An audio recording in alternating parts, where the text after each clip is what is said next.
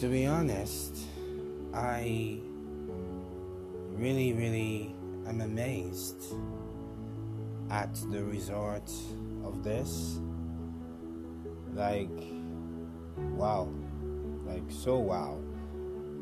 This is your boy Nurse May, and thank you for believing in what I'm doing.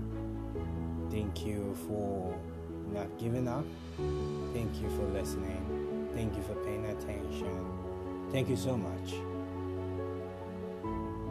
I wanted to give up, but then when I saw you guys, I realized that I have a bigger responsibility than just me running away from my destiny.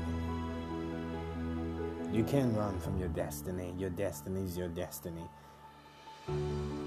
You can only use your words to shape your life. So always say the right thing. It's not just about being positive. It's about prophesying the right things in your life. And sooner or later, it will come to reality. So just be the best version of you and live your life to the fullest. I'm your boy Nurse May. Thank you for listening. But for now, bye bye.